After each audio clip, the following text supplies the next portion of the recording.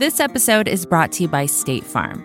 If you're a small business owner, you know that it isn't just your business, it's your life. And whatever your business might be, you want someone who understands. That's why you might want to check out State Farm Small Business Insurance. Why? Because State Farm agents are small business owners too, living and working in your community. That means they know what it takes to help you personalize your policies for your small business needs. Like a good neighbor, State Farm is there. Talk to your local agent today. This is Recode Media with Peter Kafka. That is me. Happy 4th of July week for those of you in America. And I do realize we have listeners from around the world, so happy 4th of July week to you too. Speaking of a global audience, see what I did there? Today's episode is a check-in with former ESPN boss John Skipper, who's got his own media company now. It's called Meadowlark. And he's got a new series of documentaries called, I'm going to bring this all the way around, it's called Sports Explains the World. And the catch is, you can't see these documentaries. Not yet, at least. Skipper announced he was making these things last fall, and I'm pretty sure he expected to have a deal with streamer for him by this point because streamers love documentaries, or at least they used to. But he doesn't have a deal yet, which means the only people who've seen these films so far are people who went to the Tribeca Film Festival last month.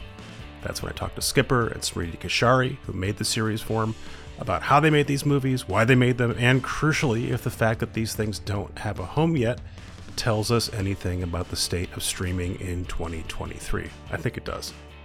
Of course, we also talked about AI, because it's 2023, and because John Skipper was there, we talked about when and if ESPN is ever going to stream directly to consumers. Because if you talk to John Skipper, you are legally and contractually and morally obliged to ask him about that. One other note, this was recorded live, so we've made a few edits to accommodate that, but it shouldn't impact your listening at all. Okay, now here's me and John Skipper and Smriti Kashari. We got stories from all over the world. We got stories from Ethiopia, we got stories from Houston. We also wanted to experiment with form. So we have stories that are doc, narrative, hybrid. We have an animated story. And it's just such a great way to look at the pressing issues of our time, the pressing stories of our time through the lens of sports. So I've seen parts of 4 of these. You're going to make 16 in total. Are they all done or are they in process? They're all finished, and they all premiered this weekend. They premiere at Tribeca. Yeah. They will eventually be available streaming, we assume, somewhere. We don't have a location yet, John? We made the 16 films. I want to say something that Smriti probably doesn't want to say. She made all 16 of these films in 10 months. A remarkable achievement. We began to have a conversation as Smriti was finishing some of the films and some of the other folks at Meadowlark were finishing about what the best way to showcase them was. And it ended up coinciding with Tribeca. I spent a lot of time at Tribeca. At ESPN, we were a sponsor. We debuted 30 for 30 here. We did a lot of stuff. So I was able to persuade Jane Rosenthal, and Fallon is here somewhere. Fallon was instrumental in making this happen. So it's a long way of saying that we're looking for a distributor, and we felt that this would be a great place to showcase these, showcase how good they were, and find the right distributor. And I'm hopeful that we'll be able to announce that very soon. I want to come back to you and talk about business and distribution, but I want to talk to Smriti a bit more about the content. I hate saying content. So let's call them films. The films themselves. Are these sports films? Are these films that happen to have sports in them? Is there a distinction? That's a great question. There's certainly sports films, but I think every good sports story, at the end of the day, there's like a human side to it, right?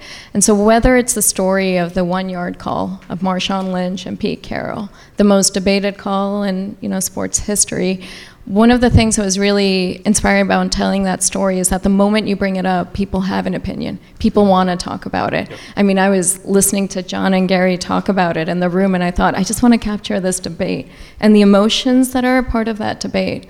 It's the same with Houston United. It's our modern day Friday Night Lights and Euphoria. So it's a story of what is the point of view of like 2 soccer kids originally from Tanzania and Honduras that come to Houston, and soccer is their way to be able to be a part of that society, be a part of one another, the most diverse. And it's an immigration story as well. You know, we have the same with Captains of Ukraine. It's a story of the Ukrainian national team and what it's really like with young men who are at the forefront of a soccer team being the young men at the front line. And that, I think, is what's so beautiful about sports, is that it provides both an escape, it provides like an insight into a world in a way that goes beyond the headlines. What do you think the brand for this is going to be? John mentioned 30 for 30 as an inspiration. All the streamers now have some kind of sports documentary available with a click of a button. What do you want this series to stand for? What do you think people will take away from it? Well, I'll start off that. I want to know John's opinion as well. I think Sports Explains is that brand. And I think we were just talking about this, how it's an opportunity of whether you're in Kazakhstan and Mongolia, whether you're in the United States, wherever you are, to be able to, again, sports is a way and insight into, you know, human stories, human lives. We have a story about Mighty Penguins. It's a Down syndrome soccer team. And it's just such a great way. We played that at the festival, and it has everyone at tears. It's just such a great way to get insight into these wonderful kids and those families. So it's really exciting. The pitches keep coming in. We're excited about season 2. And I think it just continues. It's like looking at 2023 and the important stories of our time. But do you feel like people are coming to you with pitches, and some of them are great, and some of them don't fit what you're trying to do? And when you tell them, someone that, what are you saying? Well, actually, this is the kind of thing we're going for. Your thing sounds like it, but it actually isn't going to be what we want. There are so many things that go into trying to have 16 films in 10 months. A lot of it is like the practicality of it. Sometimes it's like the budget, the access. I think there's a lot of stories we would have greenlit if it was a matter of time. So I think the character, the access, making sure that the stories, I mean, the filmmakers know, I'm like, what's the 3-act structure? What's the conflict? How does it go propel forward? Having good stories that people want to watch that aren't, you know, that aren't just like easy content, but actually reveal something. That's something we would ask all the time. What does this reveal? What's new here? John, you got a pitch for the brand? Sure. I want to first remark on the fact that when Smriti is trying to think of exotic locations that we made films, she mentions Kazakhstan and Houston. I do think of Houston as kind of exotic in an odd way. Well, Sarah shot down Indonesia. I think our intention here is to try to create a brand under which we can tell very revealing, delightful, surprising, sometimes provocative, sometimes revealing. We want to have a brand under which we can go anywhere. There's an attempt here to be global. And we want to look at sports obliquely is the way I would answer it, right? We indeed are telling a sports story about these immigrant kids who go to the Wisdom School in Houston. It's an immigrant school. Almost everybody in there is an immigrant. They have people from 60 countries. They speak 45 languages. What's that like? Right? They're playing soccer, but it's not a soccer film. It's a film about, as you point out, how these kids from Tanzania and Honduras and Argentina and Kazakhstan and Houston adapt. How do they get together? How do you make a team out of kids? They speak 12 different languages on this team. How do they figure that out?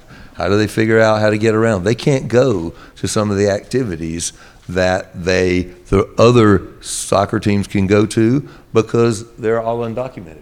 They're afraid they're going to be picked up by an ICE agent.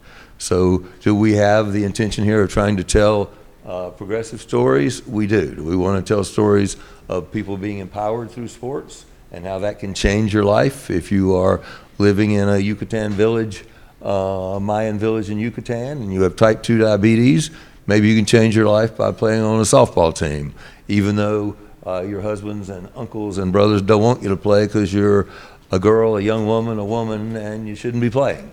It's not what you're supposed to do. So those are the lens through which we want to find stories, and we want to roam around the world, right? It's as you pointed out, Peter, there's a lot of, it's a golden age of documentaries. So we want to find our own niche here is one thing. We want to find, we're in the Untold Stories Lounge, so we are looking for some genuinely untold stories.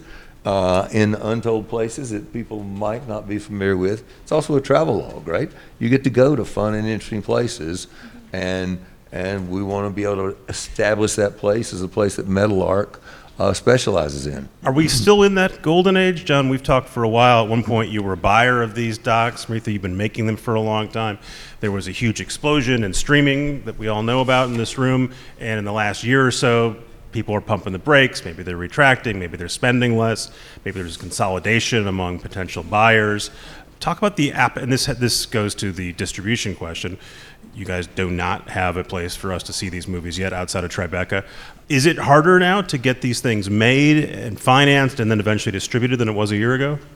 No, I think it is a golden age of documentaries, and the quality of things you can see is spectacular over a vast range of subjects, different kinds of forms, whether it be embedded, whether it be multi-part, single episode, short films, podcasts.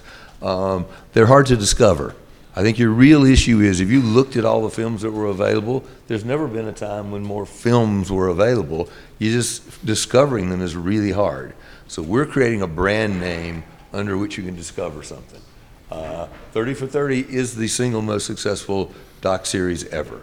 It built upon what HBO Sports had done, so I want to give them credit. We weren't starting from whole cloth, but the 30 for 30 brand allowed us to tell films about anything. We made one film called The Best That Never Was, about a person you never heard of. It's hard to make a film and market it about somebody you never heard of, but if it says 30 for 30, you'll watch it. That's our intention here with Sports Explains the World. Oh, I didn't know I wanted to watch a film about a Down syndrome kid from Brentford in England. I didn't know I wanted to watch a film about what's happening with the soccer team in the Ukraine, but it's a Sports Explains the World, so I know kind of what that stands for. I know the quality, so I'll watch that. You have to do one thing. The name Soccer Explains the World, I have to give credit to not quite a friend, but an acquaintance. Franklin Foer wrote a book called How Soccer Explains the World, and I took the how off, changed soccer to sports, and that's our brand. That's why you're the co-founder. I haven't seen the full slate. I did not see in anything I saw or anything you guys discussed any version of The Last Dance where the great athlete tells his or her story with their cooperation, with archival footage over history, and it's sort of a collaboration between the athlete and the filmmaker, which is now kind of the conventional template for these things. So are you guys intentionally saying, look, we either can't or don't want to make that kind of production, or does it just happen to be you want to make something that isn't that? We want to make both. Yeah. Right? We're doing a Martina Navratilova film. That's a little more traditional. She's cooperating with us, and we're doing it. We're doing a Diana Taurasi film. We made a big film on the USA-Mexico soccer team. So, yeah, we want to do those, but I don't necessarily want to be inhibited to those kind of films, and I don't want to have to figure out how to market every film every time we make a film and figure out how to get people to watch a film about something. And that's why You want to be able to tell a story about someone who's not famous that is compelling, and without having to explain, this is someone you've never heard of, but... Yeah, I often think of like multi-part series and documentaries, feature length. It's like one is like getting married and the other one's like going on a date, and it's great. It's like when you're in it, you're in that person's mindset, you're in that process, you're trying to have that truth there. And then what was really exciting, and I think this which one is the married one? The longer one. Okay.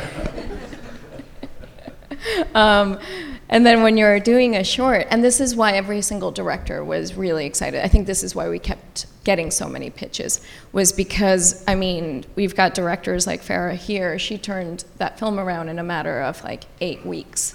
So that's quite such a fast turnaround. So to be able to, right? So to be able to go in and tell it in a short length within 20, 30 minutes, sometimes some stories, that's what they need to get that insight. But the answer to your question is yes. Farah X here. I did a film on young women in Ethiopia. No. That was Angela. Angela, behind you did Young Women, and you did the film on Kobe's murals, Mamba's murals. So that's an oblique way to get into Kobe. so we're not staying away from major athletes. Now I'm going to mention Angela's film.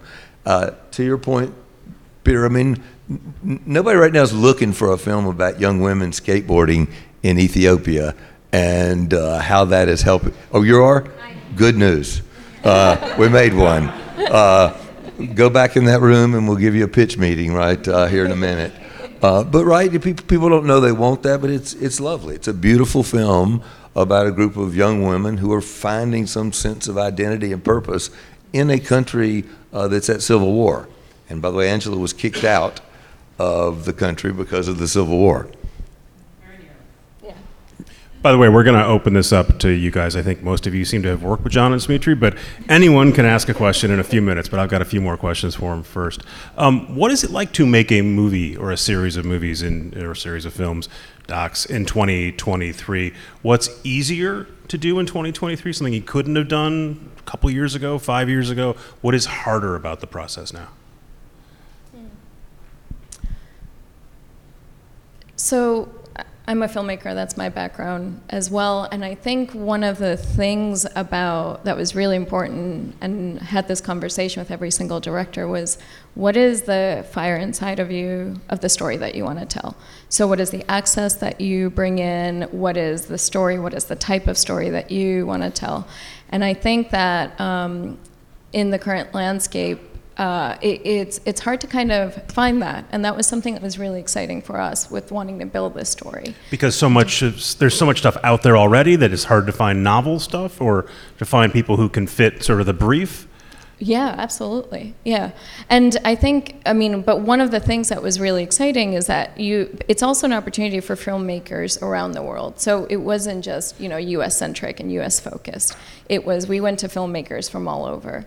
We have a film of Palestinian refugees in a Jordan, camp with heavy metal people weightlifting. So I think this was an opportunity, what Sports Explains as a whole, of like, how do we turn the lens all around? How do we look at the global issues of our time? How do we look at the global stories? How do we look at sports as a way of escape, sports as a way of like belonging? It's the thing that whenever I would talk to anyone about what I was doing, they were like, this is the type of stuff I want to watch. Because for some people, we're so bombarded with news, we're so bombarded with like current events. This is a different way in through a universal language of sports that you don't often get to see. I was guessing you were going to say, well, you can do it much faster. You can make these things in 8 weeks. It's much cheaper now. The tech is more available and lightweight, et cetera. And I don't know what the downside would be. I'm just thinking, because I'm kind of dull, what sort of practical, logistical issues make it easier or more difficult to make these things? Yeah. I think, again, going to the access of the filmmakers. One of the films was made by my husband, who's a director. He's right there. He was a journalist, or is a journalist, with the BBC for 10 years and NBC. But he has been reporting across the world in different, war zones and different political climates. So being able to go and knowing that there's an entire Ukrainian team, and Alexei's here, who is the producer on the ground. Alexei has the access to the Ukrainian national team. But being able to do that in such a fast turnaround, when everyone's just reporting about the front line. Yep. But here are the actual lives of people, and here's the impact of them. Do you think, you've been making movies for a long time, do you think people are more or less receptive to having someone with cameras and microphones show up and film them, but also tell their story? Or are they more suspicious, or they say, well, actually, I know a bit about this. I've seen Twitter. I want to say in how my story is told. Yeah. There's two things. I think everybody wants to be a star, but then everyone wants to work with people that they believe in and that they trust. And trust is a big aspect of it. So that's why, the fact that these 3 young Ethiopian skateboarders let Angela fully into their lives, that's because of trust. So that's something that's, really distinct, that when you assign a story and you just sort of parachute in, it's a very different thing. You're only getting on the surface, but you've got people like in it, in everyone's lives, and being able to capture that.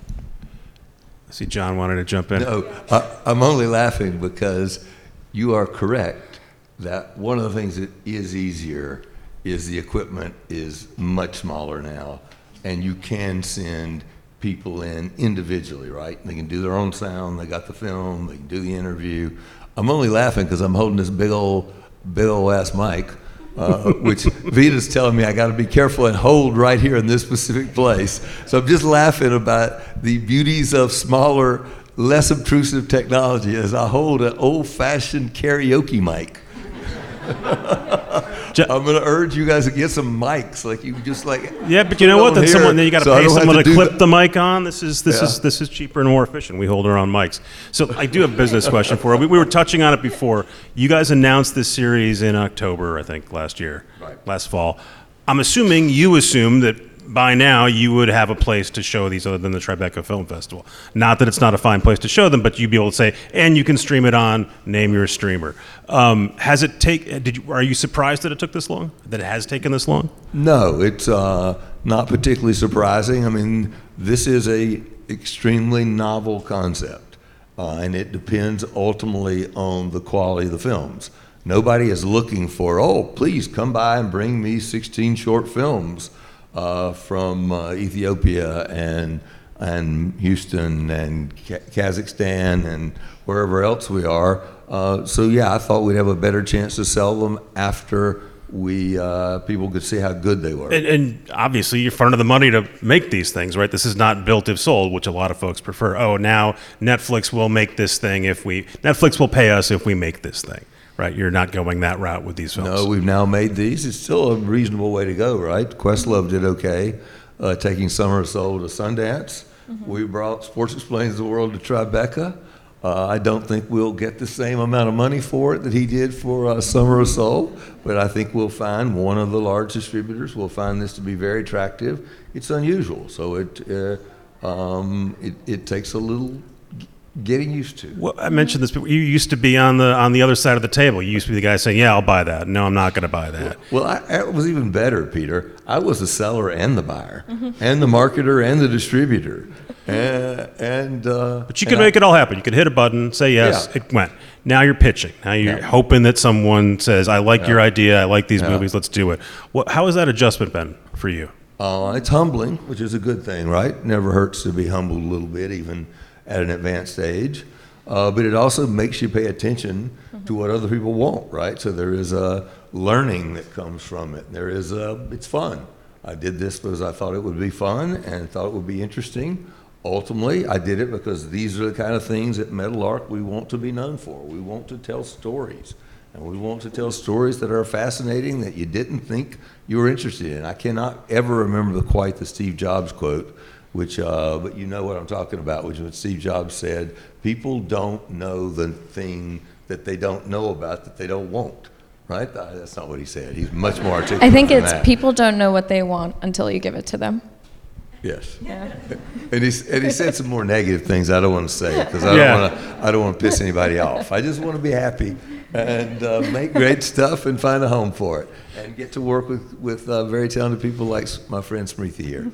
We'll be right back with John Skipper and Speaker Kashari, but first, a word from a sponsor. This episode is brought to you by State Farm. You've heard it before. Like a good neighbor, State Farm is there. But it's more than just a tagline, because State Farm agents are small business owners themselves who live and work in your community. And if you're in the market for small business insurance, who better to work with than an agent who understands what it takes? State Farm agents can help you create a personalized insurance plan that fits your small business needs and budget. Talk to your local State Farm agent today about small business insurance. Like a good neighbor, State Farm is there. We got stories from Ukraine, Kazakhstan, We don't have stories from Kazakhstan. Exotic we Houston. keep bringing that up only because it sounds exotic. It sounds And exotic. I have actually been there one time, but we didn't actually make a film. But was there any thought like, if we tell stories from around the world, that makes this a product we can sell around the world? Or do you expect that this is first and foremost for a Western U.S. audience? I think it is almost overwhelmingly likely to be tailor-made for one of the large American streaming companies, but it doesn't hurt because they're all international, that it's an easy process, that if they're trying to grow their audience in Japan or Indonesia or anywhere else, we can make a film about it. Mm-hmm. So it does have that advantage. this is, I think, really exciting because we've got stories that are, U.S. focused. We've got stories around the world, and there's a way, the discoverability that people see how they're all connected one from each other. What's your favorite doc that you have not made? What's the thing that got you excited about making docs? John, you got one on the tip of your tongue? I do. The first documentary that I ever bought for ESPN was called Senna, made by a guy named Asif Kapadia, who also made Amy and some other great docs, and I was enchanted by it, right? It's a driver, Brazilian driver I'd never heard of. I didn't particularly care about open wheel racing at the time, so I'm way ahead of Drive to Survive. And the story of Senna is a great story, right? To me, it was an untold story. I loved it. We bought it, first one, and we were off and running, but I remember that specifically. Yeah, mine would be, and it's such a fun one. It's two Escobars, and we got a chance. Which was a 30 under 30. Yeah, it was one of the first 30 for 30s. We worked with Michael Zimbalist, one of the directors of the Zimbalist brothers, on Mayan Softball Revolution, one of our films. And I just thought it was so powerful, of the power of the Colombian soccer team and the Colombian drug lord, and how intertwined it is in everyone's life there. It was one of the first films that I saw and I thought, this is what I want to do, and more of this. And so when we had the opportunity to call Michael and ask him, it was such a pleasure to have him do one of our first films for Sports Explains. We have questions from the audience, because I have more. Smriti, it's 2023. I'm in a panel. I have to ask you about AI, how it may be affecting your work, how you think it's going to affect your work. And you think this is a real person here? It's a real person. She's very lifelike. So there's a spectrum, right? These are tools that are going to allow us to do cool things. They can amplify what we do. We can do things with budgets we couldn't have achieved before. And then this is going to replace our job. This is going to sap creativity. Where are you on that spectrum? I mean, it writes really good log lines and synopsis. I think with the current conversations that's happening with the writer strike and the points that are being brought forth, I think there's a value in looking at authorship and how do the people who are the originators can also benefit from that. I mean, I think of AI in so many ways as a tool, and there is, people so quickly become either techno-optimist or techno-pessimist, and it so quickly becomes like a man versus machine narrative, but in reality, it is a symbiotic relationship. Are you using AI in your production process now?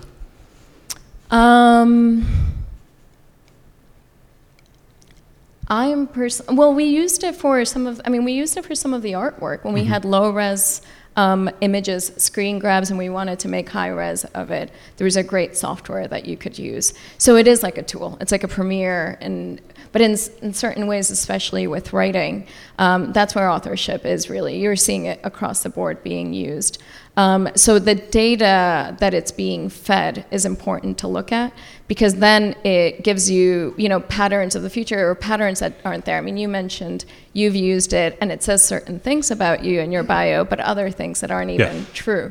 So they call it hallucination, which is a hilarious term for just making shit up. Exactly. Do you imagine that you'll have guidelines for your next round of films to your filmmakers saying, we encourage the use of this stuff, we discourage it, if you're going to use it, we'd like you to use it the following way? Ooh, I love that idea. So yeah. Maybe. Yeah, that's a really good thing to consider. Absolutely. Yeah. Someone had a question. Sorry for interrupting. Please. Coming from Kazakhstan, I was going to ask you about what the Kazakhstan connection is. I guess that can still be pitched. But I was going to ask about working in countries which are conflicted or where the government is corrupt. When you're making the documentaries, how much intervention have you faced in the stuff you've made so far? And how have you managed those, I guess, arguments or issues with the local governments? Yeah. The greatest difficulty we had was in Ethiopia, I believe, correct?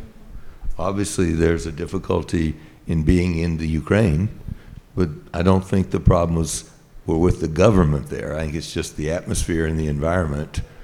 I suspect there'll be other places we go where it will not necessarily be friendly, right? I mean, I'm used to that. By the way, Kazakhstan, very friendly. I was in Nur Sultan, which the former president named after himself. Correct? Yeah. But it was a lovely experience. It was snowing when I was there.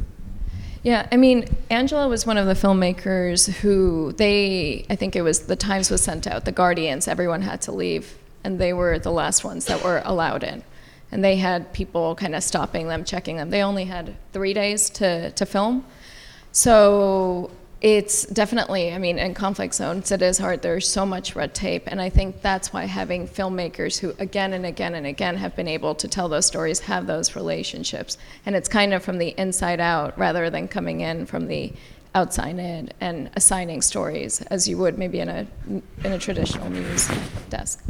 Was there anything that you could not make because you couldn't get either access into the country, the location you wanted to be, or the subject wouldn't cooperate and that prevented you from doing it? I mean, the animation story you talked about, that's Kurt Schilling's story. He's obviously not participating in a story about his failed video game business. But were there other stuff where you thought, this is only going to work if we can talk to so-and-so or go to some place, and then that couldn't happen? Yeah.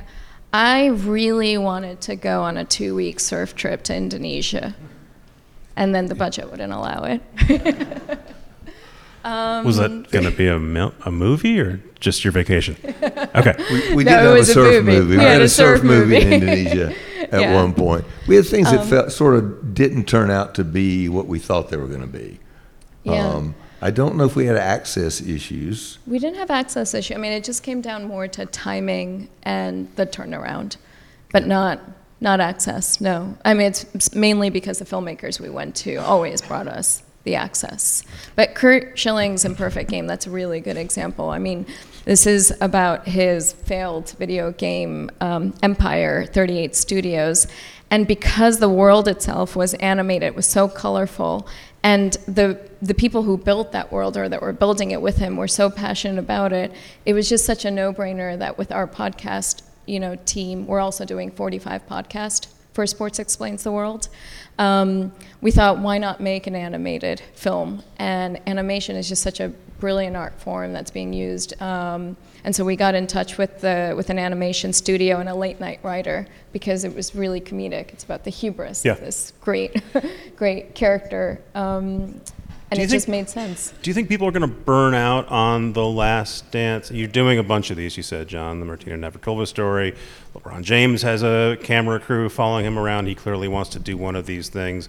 Do you think the audience is going to tire of that, or do you think that's going to become the standard they expect from a doc? Well, I think the standard people expect from a doc is The Last Dance. They're going to be disappointed because that was a very singular set of circumstances.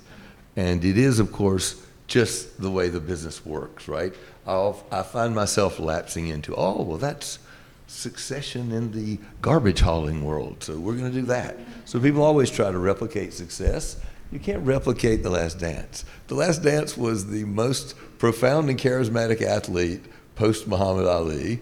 The NBA had been prescient enough in 1998 to send a film crew around with him, so you had a treasure trove of unused archival film. He agreed to sit for 3 extensive interviews, which I think is more than he did in his entire career. And the film debuted when there was no competition. You might as well be you were launching Shake Shack with no Burger King or McDonald's, right? There was no competition. So you're not going to get to do that again. And again, the entertainment business is just doing what it always does. That worked. I'm going to make me one of them. But I can't flaw them for doing it. Do you think the audience will now expect that unless we have the person being interviewed in the room, narrating this footage, then because that is the way many stories are told When it's now. good, the audience will love it and it'll do well. And when it's a bad attempt because the person's not cooperating or not willing to reveal something, or the person's story is just not interesting, it will. We are making the bet that ultimately stories will matter the most. Right, and there was a good story in Last Dance. Yep. Yeah. Question here. No. Everybody here who knows me knows I'll keep going forever. So you might as well let somebody else talk, and it might as well be you. I just had a question on the back of that, I guess, from a business perspective of what you're doing in terms of, I guess, the umbrella approach. So like these smaller, more niche, unknown stories, when we know them, know they're excellent stories that if people watch them, they'll care about.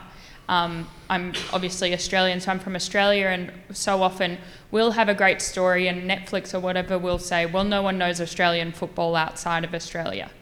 End of discussion. So is your, perspective with the business model, if we create a sort of umbrella and a place for all of these, there might be more power in getting these stories picked up and told? I have two answers to that. First is yes, you're exactly right. And the second is I hope you get appointed very soon as the head of buying documentaries at some very major company because you get exactly what we're trying to do, right? Is to go in and say, by the way, Netflix has done it a bit with Untold, right? If you went in and said, we did this story at ESPN, but if you went in and said, I've got a story about a Notre Dame football player who got catfished named Monoteo, they would go, I've never really heard of that guy. But if it's under a series, it can be under a series and people can discover it. So it's not anybody's fault, it's just hard to discover. A good filmmaker just made a film called The Matildas, right, about the Australian women's football team. By the way, it's the only two countries where it's not called football, so you probably call it soccer. Soccer, correct. The only two countries in the world. But you could say if that was under the umbrella of 30 for 30, Sports Explains the World, Untold Stories, it would get a bigger audience. It's hard to market. Yeah, right? It's a safety and numbers approach sort of thing. Cool. One last question, then I've got a couple here. One here. Okay, sorry, it's a bit of a two-part, but considering the intention... Be a White House correspondent. Considering two-part question. The intention of the series, how were you changed by making this series? How did your perspectives of the world change? And then secondarily, is there an intention that whoever picks up this series or through your company that you'll drive any sort of impact campaigns around these individual shorts to follow up on the issues or the individuals in the pictures? Yeah, that's a great question. I mean, in terms of the changes, there's just such a demand for it from a story viewing point of view, and then as well as storytellers. Everyone has a sports story that they want to tell. Directors do. So I expected a lot of stories, but the amount that we got, I mean, every week we were going through 50 pitches and giving each story the dedicated time that it needed.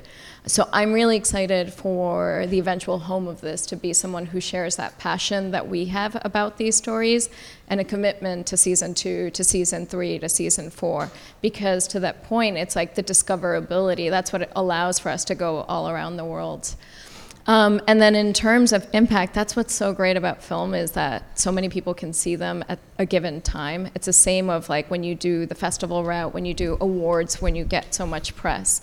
There are certain films that we think are really good, front-end runners for press awards, for Academy campaigns, and that allows for people to be exposed to individual human stories that maybe they wouldn't. So Mighty Penguins is one that we talk about that. I think there's such a amazing opportunity, like power of when characters like Luis and Aran in Houston United see themselves on the big screen, and they are the representation of a modern day Friday Night Lights, So there's so much that can be done, and that's what excites me about, using film as a medium as opposed to any other. Okay, I'm going to make a hard pivot here because I got John on stage, so I have to ask him this question. Every time I talk to John on a stage, I say, sometimes he's running ESPN, sometimes he's not. I say, when do you think ESPN is going to go do an a la carte streaming thing? And when you were running ESPN, you would say, we're not considering that anytime soon right now. And most recently, your old employer said, we're thinking about it. Cable TV distribution is down to 60% in the US, the lowest it's been since 1992. When do you think your former employers say, okay, you can now buy ESPN a la carte without the rest of the bundle? I think somewhere between 3 and 5 years, right? They're preparing it now, right? Everybody is sort of shocked when they announce that, someday we're going to Which is, to be fair, what you were saying 10 years ago, too. Look, the someday's just getting closer. So the cable television universe began to decline in 2012, which was the first year I became president, though I don't think they're correlated. So we've known that this is going to happen. Streaming technology is a more efficient way to deliver content. And that doesn't mean it's a better experience, by the way, for sports fans, but it is going to happen. And right now, the reason to say we're going eventually to go to a streaming service is to prepare the distributors and the leagues for the fact that in the next round of negotiation with the distributors, we're going to need to get more flexibility. And it's to say to the leagues that, gee, you're going to have to allow us to have more freedom about where we put this content when we pay you all this money. So they're getting ready for it. But there's no reason, because those 60 million homes will still pay you more money than the homes that don't have pay television. There, I don't believe is any particular way to replicate those economics. You and I have talked about this for many years. It's inevitable it's going to happen. I'm wrong about 83% of things. One of the things I was right about, and the 70% I'm right about, is all those sports fans complaining about the bundle and having to pay for the pay TV bundle are going to be unhappy when you get what you want and you only have to pay for what you want to watch, because that's more expensive. What do you think that'll cost for a ESPN over-the-top standalone? I don't know. They have to do the math of what is the sweet spot where we generate the most revenue. The more expensive it is, the less subscribers you have. Yep. And so I think it's hard to break $20 in any time near in the future, right? Aren't almost all the streaming services under 20? That's a point I just remember from old direct marketing days where people can take a $20 bill out and they feel okay. They don't feel good about $50. So I would guess $19.95 at some point is going to cost you. But of course the problem is you're going to have to pay for Peacock and Netflix and Amazon and Apple. If you want to watch right now European football, you need to have basically every streaming service. And it was cheaper when ESPN had all that. So I was here to tell you should have quit complaining and just subscribed to pay TV and said how great ESPN was. I'd still be there and you'd still be watching all that shit for free. Let me bring it back. Last question to your product. When will I be able to watch Sports Explains the World at home on a streaming service? I believe in the fall. We do have, Smriti mentioned the 45. We have 45 podcast episodes under the same brand. We have a distributor for that. We've not announced it, and I'm not going to announce it here. And my goal is to get somebody to distribute the video in the same time frame in the fall. Awesome. We're going to leave it there. John, Smriti, thank you. Thank you, Peter. Thank you, guys.